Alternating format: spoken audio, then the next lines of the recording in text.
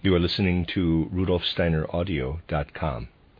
If you are listening to the podcast of this, it is located at rudolfsteiner.podbean.com. Please consider becoming a patron. As well, there are two publishing houses, steinerbooks.org in America and rudolfsteinerpress.com in England, who are the sole publishers of Steiner into English and have given me permission to do these recordings. Please consider patronizing them as well. You are listening to RudolfSteinerAudio.com or rudolfsteiner.podbean.com. This is a reading of a cycle of lectures by Rudolf Steiner entitled The Anthroposophic Movement. And this is lecture 4 of 8, entitled Spiritual Truths and the Physical World, given in Dornach on the 13th of June, 1923.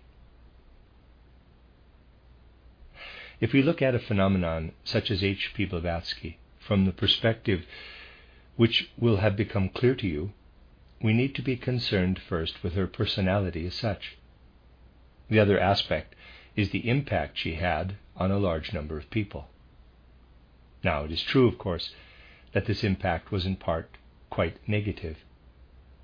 Those who had a philosophical, psychological, literary, scientific, let us say a well-educated bent, were glad to be rid of this phenomenon in one way or another.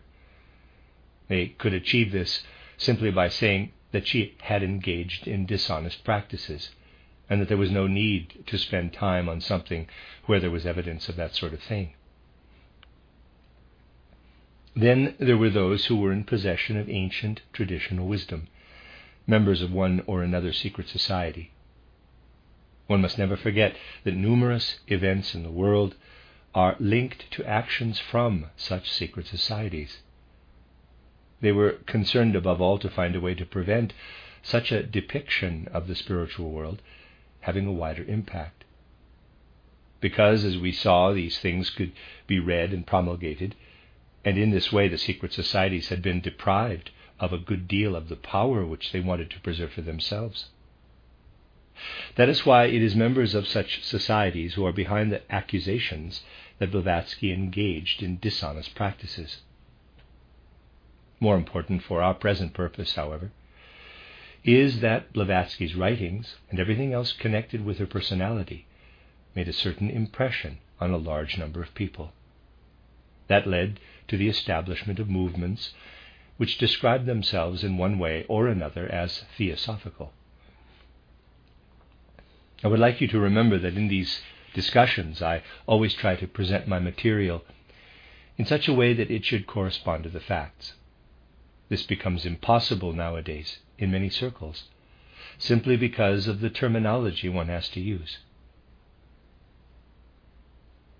What happens today is that when a person encounters a word, it is very tempting for him to seek a dictionary definition in order to avoid having to look at the issue itself.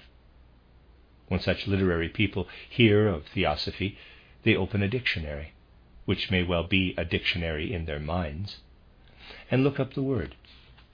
Or they might go as far as to study all kinds of literature in which a word like theosophy occurs, and then use that as the basis for their judgment.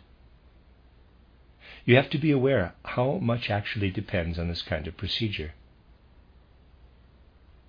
This must always be juxtaposed with the question, how did the societies which based themselves on Blavatsky come to use the name Theosophical Society? One thing which did not happen when it was founded at the end of the 19th century was to found a Theosophical Society with the aim of propagating theosophy as defined in the dictionary. But a body of knowledge about the spiritual world existed through Blavatsky, which initially was simply there. Then it was found necessary to cultivate this knowledge through a society, and a society requires a name. It is pure coincidence that the societies which are based on that called themselves the Theosophical Society. No one could think of a better name. It's as simple as that. This had to be clearly remembered. People who have learned about the historical development of their given area of study are likely to have come across the term theosophy. But the term they have come across has nothing to do with what called itself the Theosophical Society.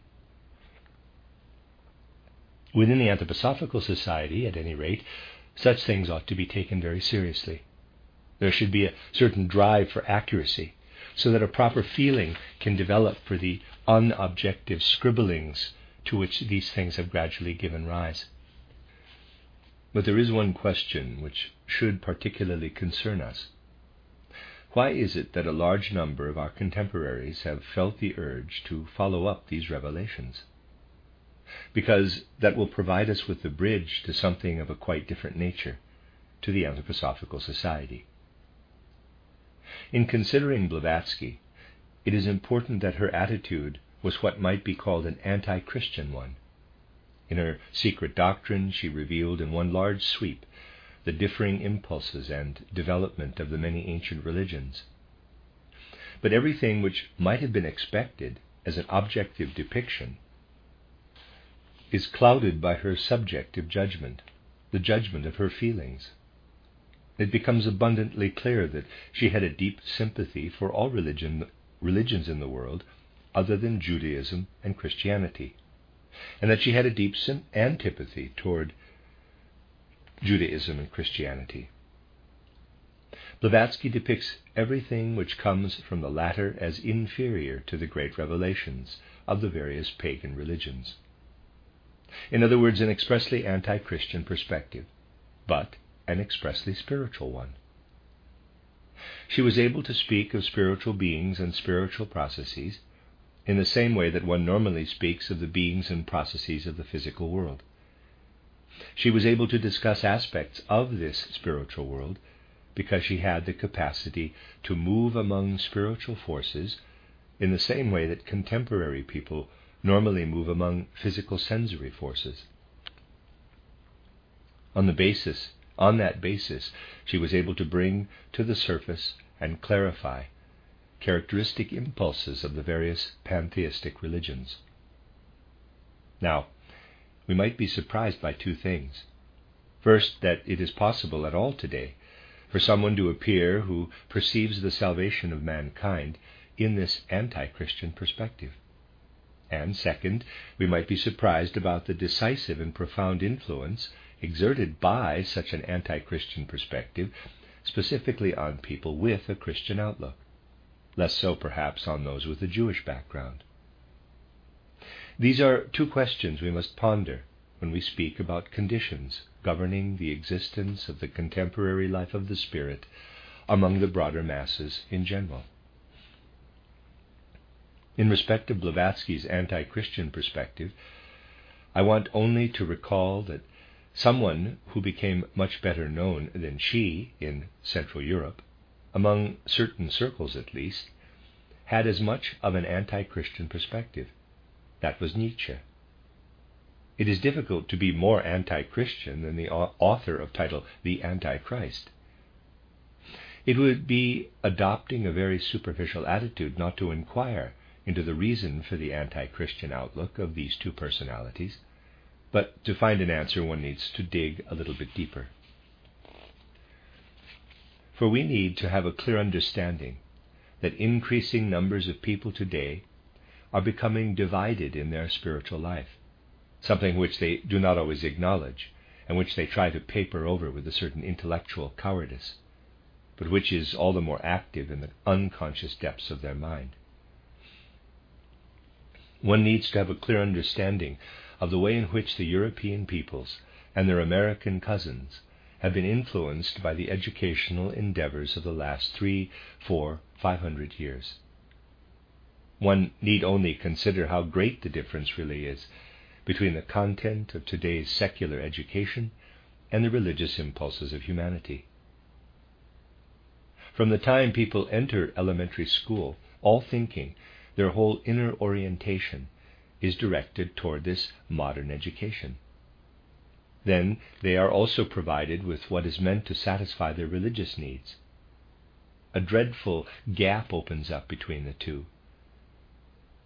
People never really have the opportunity to deal inwardly with this chasm, preferring instead to submit to the most dreadful illusions in this respect. This raises questions about the historical process which led to the creation of this yawning chasm. For this we have to look back to those centuries in which learning was the province of those few who were thoroughly prepared for it. You can be quite certain that a 12-year-old schoolgirl today has a greater fund of worldly knowledge than any educated person of the 11th, 12th, or 13th centuries. These things must not be overlooked. Education has come to rely on an extraordinarily intense feeling of authority, an almost invincible sense of authority. In the course of the centuries, modern education has increasingly comprised only the knowledge of what can be demonstrated to the outer senses, or by calculation. By excluding everything else, it becomes possible, because 2 times 2 equals 4 and the 5 senses are so persuasive, for modern education to acquire its sense of authority. But that also increasingly gave rise to the feeling that everything which human beings believe, which they consider to be right, must be justified by the knowledge of which human learning is so attained. It was impossible to present in a corresponding fashion any truth from the realms where mathematics and the senses no longer apply. How were these truths presented to humanity prior to the existence of modern learning? They were presented in ritual images. The essential element in the spread of religion over the centuries lay not in the sermons, for instance, but in ceremonial, in the rituals. Try to imagine for a moment what it was like in Christian countries in the 14th or 15th centuries. The important thing was for people to enter a world presented to them in mighty and grandiose images. All around, frescoes on the walls reminded them of the spiritual life. It was as if their earthly life could reach as high as the tallest mountain. But at that point, if one could climb just a little bit higher, the spiritual life began. The language of the spiritual world was depicted in images which stimulated the imagination, in the audible harmonies of music, or in the words of set forms such as mantras and prayers. These ages understood clearly that images, not concepts, were required for the spiritual world. People needed something vividly pictorial, not something which could be debated. Something was required which would allow the Spirit to speak through what was accessible to the senses. Christianity and its secrets, the mystery of Golgotha, and everything connected with it were essentially spoken about in the form of images, even when words were used in story form. The dogmas were also still understood as something pictorial. And this Christian teaching remained unchallenged from any quarter prior to the existence of intellectual learning, and for as long as these things did not have to be justified by reason. Now just look at historical processes in the 13th, 14th, 15th, and 16th centuries. The urgency with which human beings begin to experience the drive to understand everything intellectually. This introduced a critical attitude of world historical significance. Thus, the majority of human beings today are introduced to religious life through Christianity, but alongside that, to modern learning also. As a consequence, the two, Christianity and modern learning, coexist in each soul. And even if people do not admit it, it transpires that the results of intellectual education cannot be used to prove Christian truths. So from childhood, people are now taught the fact that 2 times 2 equals 4, and that the 5 senses must only be used in such a context, and they also begin to understand that such absolutes are incompatible with Christianity. Modern theologians who have tried to marry the two have lost Christ, are no longer able to speak to the broad spectrum of people about Christ. At most they speak about the personality of Jesus. Thus Christianity itself has been able to be preserved only in its old forms. But modern people are simply no longer willing to accept this in their souls, and they lose some of their inner security. Why? Well, just look at the way Christianity has developed historically. It is extremely dishonest to use rationalism to put meaning into Christianity. The mystery of Golgotha and everything connected with it. One has to talk about a spiritual world if one wants to speak about Christ. Modern human beings did not have the means in their innermost being to understand Christ on the basis of what they had been taught at school, for rationalism and intellectualism have robbed them of the spiritual world. Christ is still present in name and tradition, but the feeling for what that means is gone. The understanding of Christ as a spiritual being among spiritual beings in a spiritual world has disappeared. The world created by modern astronomy, biology, and science is a world devoid of spirit. Thus numerous souls grew up who, for these reasons, had quite specific needs. Time really does progress, and the people of today are not the same as people in earlier ages. You must have said to yourselves, "Here I meet with a certain number of others in a society to cultivate spiritual truths. Why do you, each single one of you, do that? What drives you?" Well, the thing which drives people to do this is usually so deeply embedded in the unconscious depths of their soul life that there is little clarity about it. But here, where we want to reflect on our position as anthroposophists, the question has to be asked. If you look back to earlier times, it was self-evident that material things and processes were not the totality, but that spirits were everywhere. People perceived a spiritual world, which surrounded them in their environment. And because they found a spiritual world, they were able to understand Christ. Modern intellectualism makes it impossible to discover a spiritual world, if one is honest. And as a consequence, it is impossible to understand Christ properly. The people who try so hard to rediscover a spiritual life are very specific souls driven by two things. First, most souls who come together in the kind of societies we have been talking about start to experience a vague feeling within themselves which they cannot describe. And if this feeling is investigated with the means available in the spiritual world, it turns out to be a feeling which stems from earlier lives on earth, in which a spiritual environment still existed. Today, people are appearing in whose souls something from their previous lives on earth remains active. There would be neither theosophists nor anthroposophists if such people did not exist. They are to be found in all sections of society. They do not know that their feeling is the result of earlier lives on earth, but it is. And it makes them search for a very specific path, for very specific knowledge. Indeed, what continues to have an effect is the spiritual content of earlier lives on earth. Human beings today are affected in two ways. They can have the feeling that there is something within them which affects them, which is simply there. But even though they might know a great deal about the physical world, they cannot describe this feeling because nothing which is not of a spiritual nature has been carried over. If, however, in the present I am deprived of everything spiritual, then what has come over from a previous life remains dissatisfied. That is the one aspect. The other effect which lives in human beings is a vague feeling that their dreams should really reveal more than the physical world.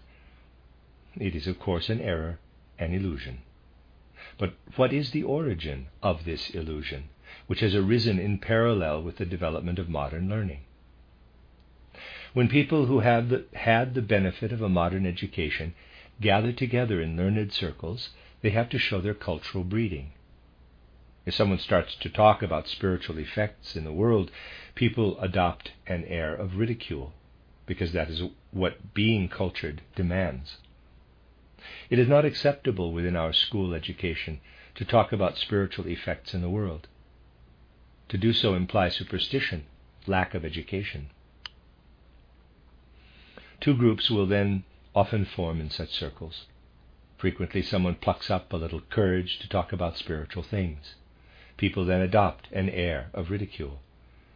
The majority leave to play cards or indulge in some other worthy pursuit. But a few are intrigued. They go into a side room and begin to talk about these things. They listen with open mouths and cannot get enough of it. but it has to be in a side room because anything else shows a lack of education. The things which a modern person can learn there are mostly as incoherent and chaotic as dreaming, but people love it all the same. Those who have gone to play cards would also love it, except that their passion for cards is even stronger. At least that is what they tell themselves. Why do human beings in our modern age feel the urge to investigate their dreams? Because they feel quite instinctively, without any clear understanding, that the content of their thoughts and what they see depicted in the physical world is all very nice, but it does not give them anything for their soul life.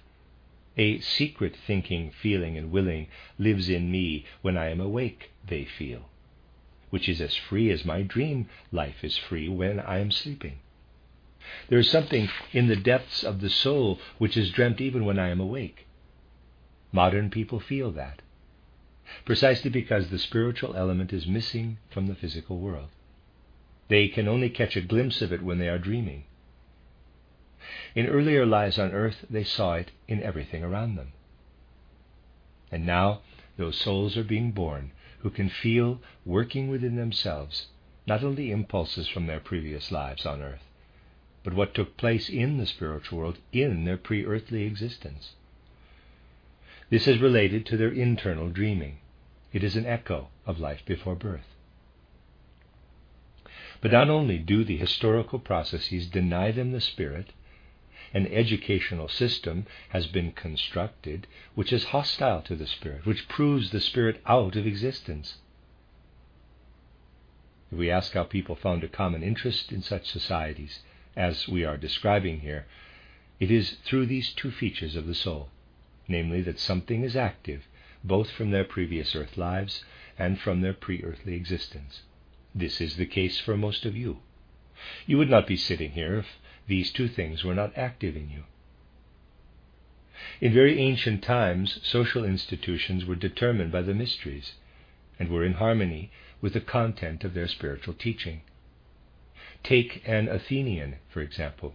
He revered the goddess Athena. He was part of a social community which he knew to be constituted according to Athena's intentions. The olive trees around Athens were planted by her. The laws of the state had been dictated by her. Human beings were part of a social community which was in total accord with their inner beliefs. Nothing the gods had given them had, as it were, been taken away. Compare that with modern human beings. They are placed in a social context in which there is a huge gap between their inner experiences and the way they are integrated into society. It feels to them as if their souls are divorced from their bodies by social circumstances, only they are not aware of it. It is embedded in the subconscious. Through these impulses from earlier lives on earth and pre-earthly existence, people feel connected with the spiritual world. Their bodies have to behave in a way that will satisfy social institutions. It provokes a persistent subconscious fear that their physical bodies no longer really belong to them. Well, there are modern states in which one feels that your clothes no longer belong to you because the taxman is after them. But in a larger context, one's physical body is no longer one's property either. It is claimed by society. This is the fear which lives in modern human beings. The fear that every day they have to give up their bodies to something which is not connected with their souls. And thus they become seekers after something which does not belong to the earth, which belongs to the spiritual world of their pre-earthly existence. All this takes its effect unconsciously, instinctively. And it has to be said that the Anthroposophical Society, as it has developed, had its origins in small beginnings. To begin with, it had to work in the most basic way with very small groups. And there's much to be said about the ways and means in which work took place in such small groups. For example, in the first years in Berlin, I had to lecture in a room in which beer glasses were clinking in the background. And once we were shown into something not unlike a stable. I lectured in a hall, parts of which had no floor, where one had to be careful not to tumble into a hole and break a leg. But that is where people gathered who felt these impulses. Indeed, this movement aimed to make itself accessible to everyone right from the beginning. Thus the satisfaction was just as great when the simplest mind turned up in such a location. At the same time, it was no great worry when people came together in order to launch the anthroposophical movement in more aristocratic fashion, as happened in Munich, because that too was part of humanity. No aspect of humanity was excluded. But the important point was that the souls who met in this way always had the qualities I have described. If such people had not existed, then someone like Blavatsky would not have engendered any interest, because it was among such people that she made her mark. What was most important to them, and what corresponded to their feelings? Well, the concept of reincarnation corresponded to the one thing which was active in their souls. Now they could see themselves straddling the ages as human beings, making them stronger than the forces which daily tried to rob them of their bodies.